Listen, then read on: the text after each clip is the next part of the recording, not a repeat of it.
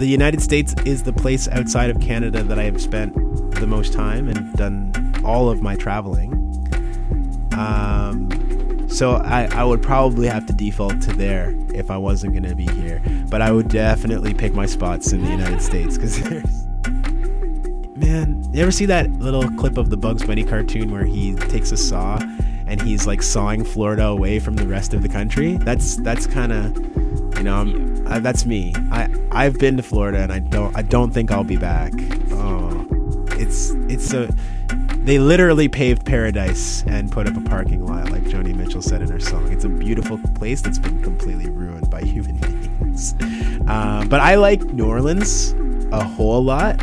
I would definitely hang out in New Orleans. Chicago's really dope. I like Chicago a lot.